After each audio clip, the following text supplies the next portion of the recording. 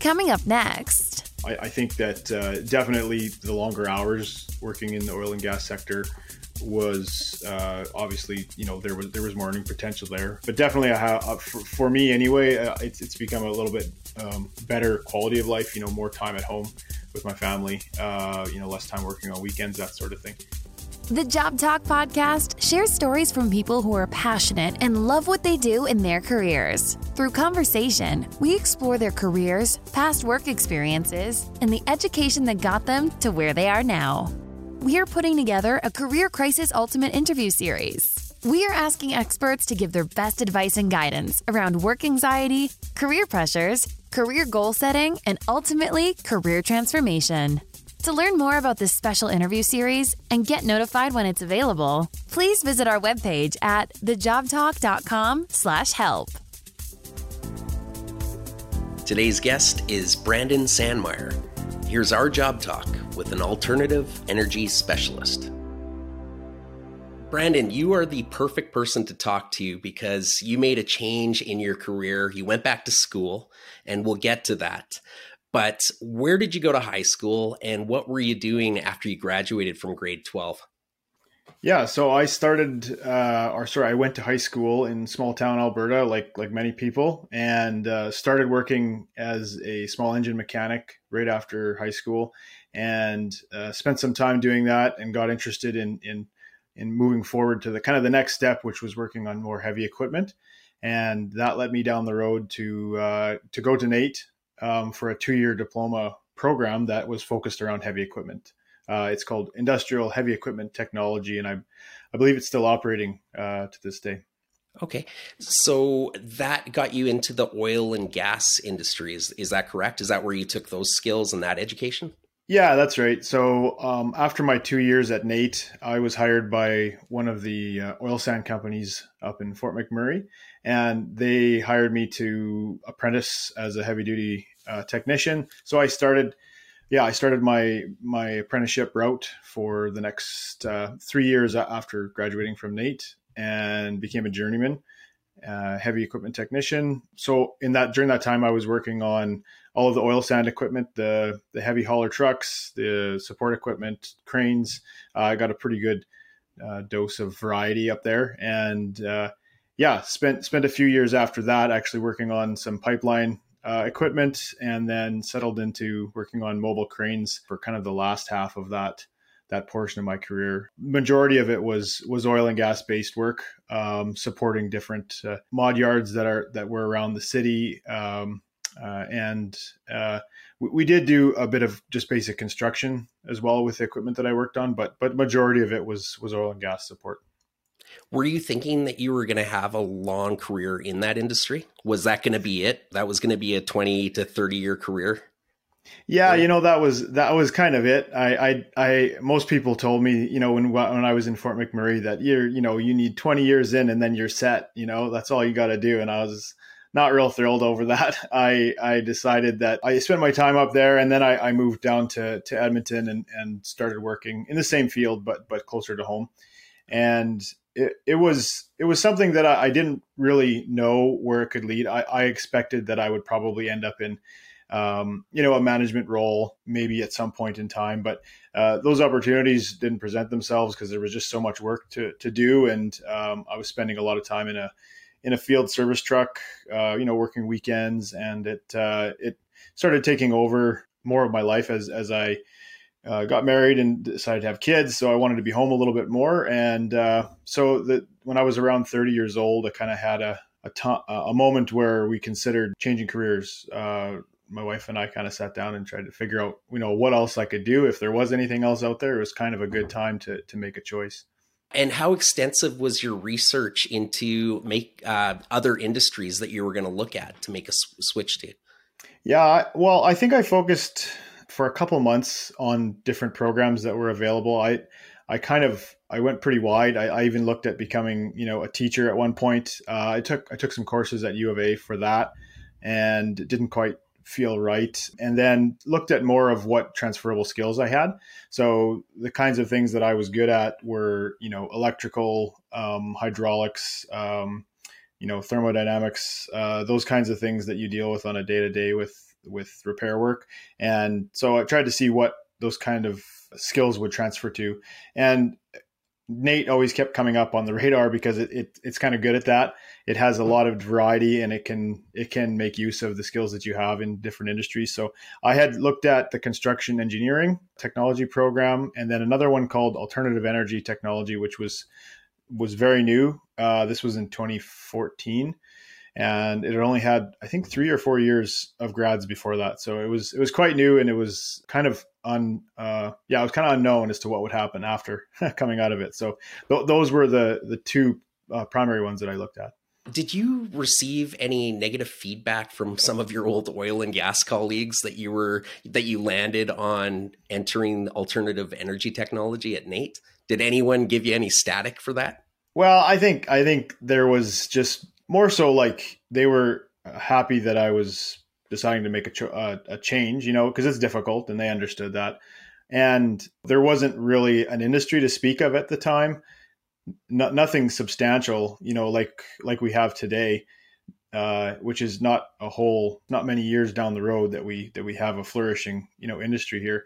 But back then in 2014, there was no real issue with working in the oil and gas industry. There was plenty of jobs, and it was quite lucrative for everyone who was working in it, as long as you didn't mind putting your hours in.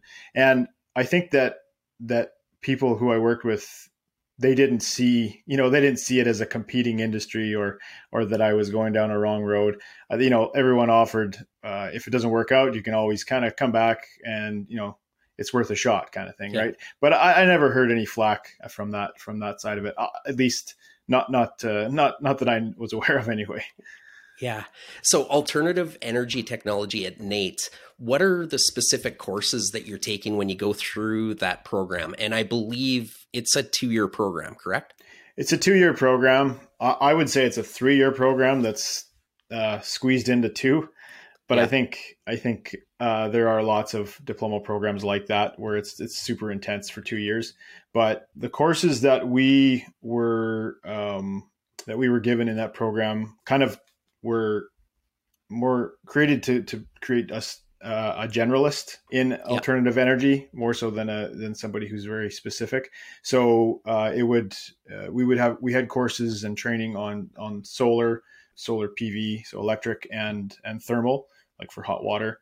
And then geothermal. We also did wind and hydroelectricity. We did energy management, which is kind of the field that I'm working in right now, which is more the study of energy within buildings and management of that. Energy storage, bioenergy, so like biofuels, ethanol, biodiesel, those kind of things. We were, we actually made those products, which was kind of neat in the labs. And then hydrogen fuel cells, which is something that's kind of reared its head again. Many people are talking about hydrogen these days. And so, that was the spread. And there's probably even more, but those were the, I guess, main topics. And what were some of the backgrounds of some of your fellow students in that program? Did you find there was a lot of people that transitioned from other industries into it as well?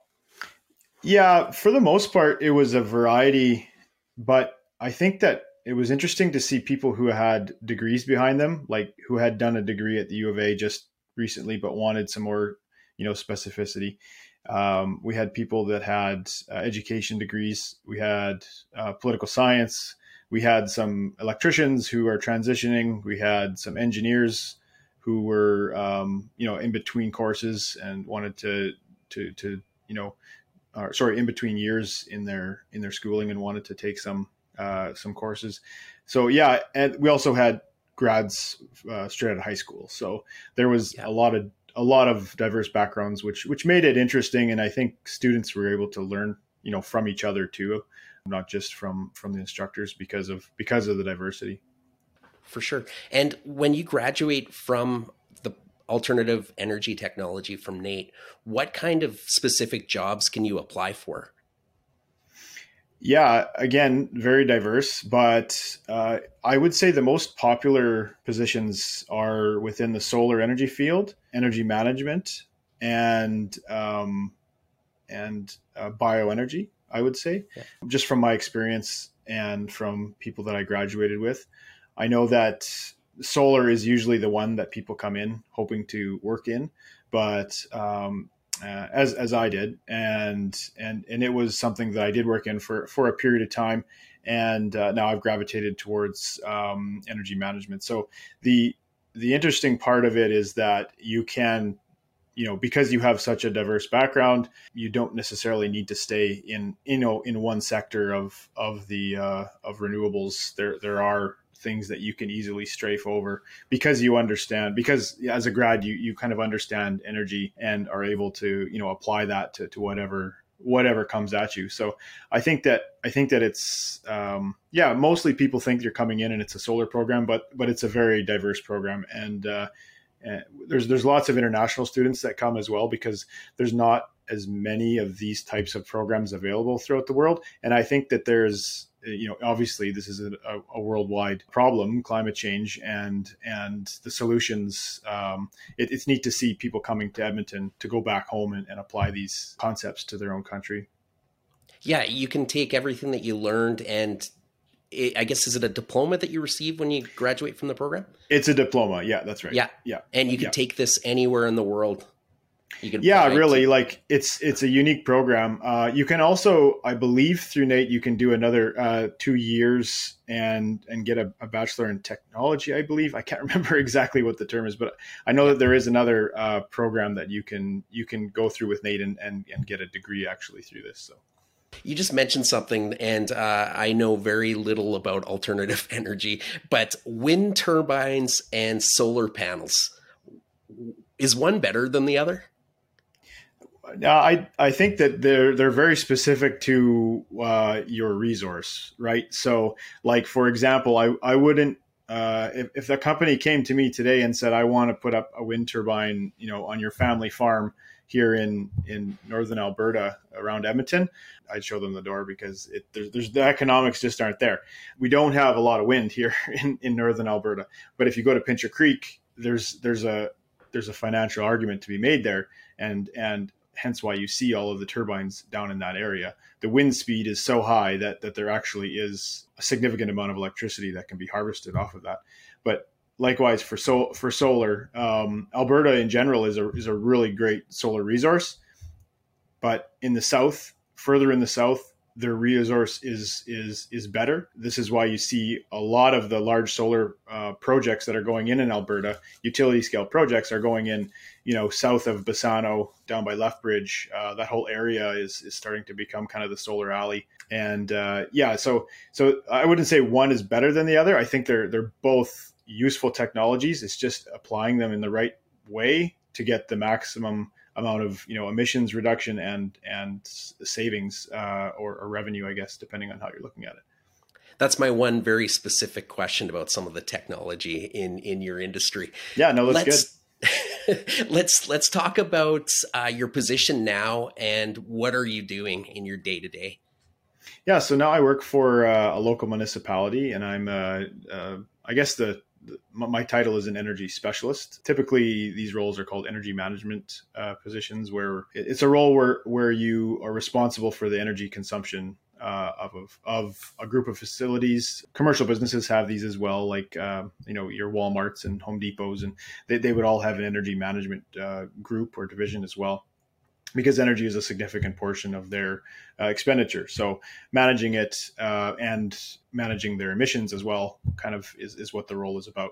So that's what I'm in. That's what I've been doing for the last about year and a half. So I have another certification in energy auditing. So a certified energy auditor. That's through an organization called the AEE, Association of Energy Engineers in the US. And it's it's just accreditation that I was able to get on energy auditing for commercial buildings. So being able to go into a commercial building and assess how much energy it's using, and then recommend measures that are going to reduce the energy consumption of the building over a time period, and then doing the financial analysis to show the payback value of each individual recommendation. What do you think you enjoy most about what you're doing right now? Right now, I like the fact that there's a variety, I guess. I have a lot of desk time, I guess, doing analysis, updating reports or reporting, and then doing grant applications is a big part of my role as well. If there's grants available for doing building retrofits or programs to help our residents save energy, these are things that I kind of will take on in my day-to-day. But then I also do a fair amount of project management. So if there is a project that I deem worthy to do and it has a favorable payback, for example, an LED lighting retrofit on a facility, then I take on the role of hiring the contractor and then project managing it from start to finish. So I enjoy kind of that there's both. I get to get out of the office and do site visits and work with our facilities team to do testing on site, measuring energy use for different equipment that we have, and interacting with contractors. So there's lots of variety, and that's kind of the thing that I like the most. Are you surprised that in a relatively short period of time, you've landed in the position that you're in? Yeah, absolutely. I had no expectations for the course that I took, because I really didn't know what was going to happen. My wife and I were fully, ready to, if we had to move to BC, because they seemed at the time to have more of a burgeoning industry with regard to renewables. We were going to do that, but thankfully we didn't have to. We were able to stay here, and I graduated in 2016. So it's, it hasn't been a long time, I guess. And I was able to gather a whole bunch of different experience in that time, because there was so much growth, and kind of ended up where I am. And it's great to also see, the growth in the industry. Like within solar, when I was coming out of school, like the largest utility-ish scale solar project that we had was a 2 megawatt project, in southern Alberta. And now we have like 1,000 times more than that installed in Alberta, to the order of 2 gigawatts of solar and clean energy kind of in total, right? So there's an amazing amount of investment going on. And I read recently that it was like 3.75 billion is going to be input into Alberta's clean energy sector by 2023. So like the investment is there. And this is not like government grant, which is really neat. This is like private investment. Big banks are getting involved in it, because Alberta's got such a great resource, and the way that the market works here, they're able to get involved, sign power purchase agreements so that they can build the asset, produce the energy, and then offset their usage as a corporation or whatever, right? So there's it's an entirely new kind of industry that is really targeted at offsetting carbon emissions. So it's neat to see the growth and the amount of jobs. I think the article said that there's something in the order of 4,500 jobs created by that investment. So very cool to see, and it's encouraging to know that kind of lucked out and made the right choice at the right time, because it definitely wasn't like deep foresight. It was definitely just luck that I was able to kind of land on my feet at this time, because it had been a few years previous. It may have been a little more difficult to make a go at it, right? So the compensation between oil and gas and alternative energy, do you think it's comparable, or is it becoming comparable? It's difficult to say, because it depends on what a person was doing before. For me personally, it's comparable. I think that definitely the longer hours working in the oil and gas sector was obviously, there was more earning potential there. But definitely for me anyway, it's become a little bit better quality of life, more time at home with my family, less time working on weekends, that sort of thing. So I would say that it's comparable in that regard. And, others may have different experiences because they were in different roles. If they do transition, it's hard to enter a new industry at the same kind of level you were maybe at a long-term position with an oil and gas firm. But those are starting to, emerge where companies are starting to get big enough that they need managers that can handle the amount of staff that they have. And if you have that experience in an oil and gas sector job, you may be able to transition over to, some of the companies that are starting to do work in energy efficiency or renewables. work-life balance is better. I was going to ask you, and this might be a little bit out of sequence, but when you left your career in oil and gas, did you just have a feeling that you knew you had to make a change and you couldn't continue doing what you were doing? And then you made the switch? Yeah, there was there was a lot of contributing factors, I would say.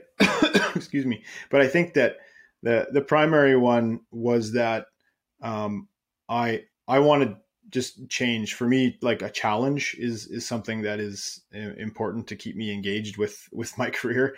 And not that my previous role wasn't challenging, but learning new things, I guess, and being challenged in that way is important to me. And going back to school was always something that I wanted to do. It was, the big question mark was what is the cause that I would like to spend 2 years learning about, and it was something that, like I said, I wasn't expecting to have full-time work after. I was fully understanding that might not be the case, but thankful that it was. What are some of the challenges that you face in your day-to-day work? I think just overcoming the barriers of understanding, the language that I speak in energy. It's very technical. Depending on what I'm talking about, I can use interchangeable terms that are synonymous to me, but complete gibberish to other people. So I think simplifying the work that I do down to an easy to understand summary is kind of what a lot of people need from me. And it's difficult for me to do that sometimes, because I like to go into the details and find the nuance in what I'm trying to explain to people. But it's important to be able to simplify things and make it understandable. So I think that's probably one of the biggest challenges that I face in my day-to-day. I guess also just getting the typical things with project management, where you're following up with contractors and people not getting back to you in the time that you would like, and so it's no different than any other project management role in that way. But I would say those are kind of the major hurdles. Honestly, the role that I have currently, everyone that I work with is fantastic. They're all very supportive of what I do, and they're happy to help in any way that they can and learn as well. So. Not a heap of challenges, because I think it's an area of interest for everybody right now, and tackling this problem is kind of all of our responsibilities. So, and anyone who's here to help, I think they're open to listening to. I imagine your industry, like technology, is changing fast and often. What do you see in our future regarding energy production and the consumption of that energy? Yeah, I think this twofold. I think what we have in Alberta anyway, I can speak from an Alberta context, is we have a largely, centralized system, both natural gas and electricity. So speaking from that side of things, I think what you're going to see is more distributed energy. So where municipalities and smaller groups throughout the province are going to start owning their own generation, and probably seeing some things like microgrids starting to show up on the map, where you have a connection to the greater grid, but you have your own grid, set up within a region or an area, and you produce your own electricity and you distribute it yourself. And maybe there's even like short-term storage, larger battery storage systems brought in. I could see that in the future. On the energy side, like on the consumption side, every product that you buy today is getting, an order of magnitude better in energy consumption, from your computers to your fridge to any appliance that you buy, really. And I think that's something that will continue. But I think that the next industry that's going to come is a push for making housing close to net zero as possible, right? So programs that are designed to help people reduce their energy consumption in their homes. There's some coming out in Alberta right now. It's a unique system that's in other jurisdictions. It's called PACE, or it's called, which means Property Assisted Clean Energy. In Alberta, it's known as the Clean Energy Improvement Program. And what that does is it allows people who are looking to make upgrades to their home, installation, new furnaces, solar installation. It allows them to get those upgrades done, and the cost of that gets put on their property's tax roll, and then they're able to pay that back over time through their taxes, and it's not a personal debt. So interesting policy changes like that have already happened, and I think in the future most municipalities are going to try to have something like this available so that people can reasonably go forward with some financial tools to actually address, energy use in their homes and get closer to like a net zero home, hopefully in the future. And that, bring the standard of our homes up, because for so long we built homes so poorly. And now we're realizing that, and the energy codes have changed. And so newer homes are, again, an order of magnitude better, just like everything else. But there's a lot of existing legacy homes that need to be upgraded, and it will be, kind of the next frontier, I guess, is upgrading our homes to make them as efficient as possible. Do you have any advice that you could give to somebody that's about to enter the alternative energy technology program at NAITS? And the advice would probably work for somebody going to any institute that's offering a program like that. Yeah, I think that it's a good idea if you're thinking about making a switch and you have, an inclination to towards this industry. You're passionate about it. I was a little bit ignorant. I wasn't an environmentalist, I would say, or anything going in. I learned a lot about climate change and about, the effects it's having and the way and the mitigations that are going, that exist. So if you have, most people are more educated about it now than then. So I think that if you do have that interest, I would jump in with both feet. There's way more opportunity out there, even from an education standpoint right now. I know that the U of A, I believe the University of Calgary, there's other institutions that have programs around this as well, not just NAIT. So do your research and find something that works for you. I imagine, there's opportunity even to do it part-time, not having to jump right in for 2 years like I did. And forgo a wage for a period of time. It's something that you could kind of work away at, or possibly even go and get your master's in. There's definitely opportunities there.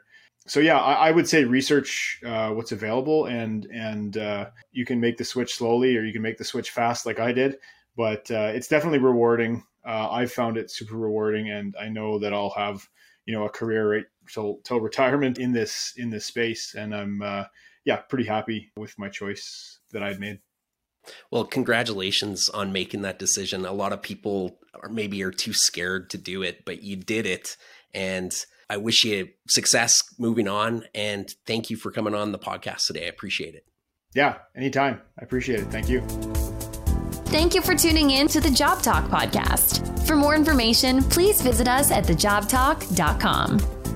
Our podcast music was created by our friend Mike Malone in Edmonton, Alberta, Canada.